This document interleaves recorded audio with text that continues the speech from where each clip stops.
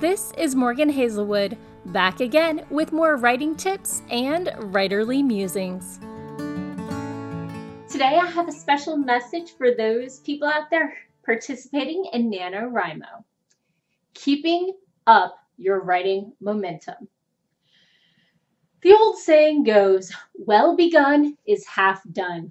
We're just over a week into NaNoWriMo, and at this point, whatever excitement and glory and energy you brought into this project is likely starting to burn out. This is turning into maybe not quite a chore, but your words are definitely starting to feel more like a promise that must be kept, an obligation.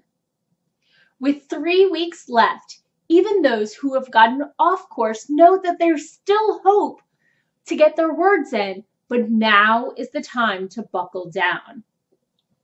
If you started off with a sprint and you're ahead of the game, don't get too cocky. Remember the story of the tortoise and the hare. See if you can keep your lead or grow it, leaving wiggle room for any impediments life decides to throw your way. If, like me, you've been making your daily or weekly word count goal, sometimes that can be the inspiration and momentum you need to keep going.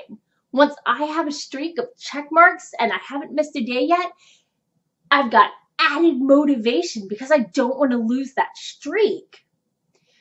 This is the point where writers who only write when they're inspired often drop out.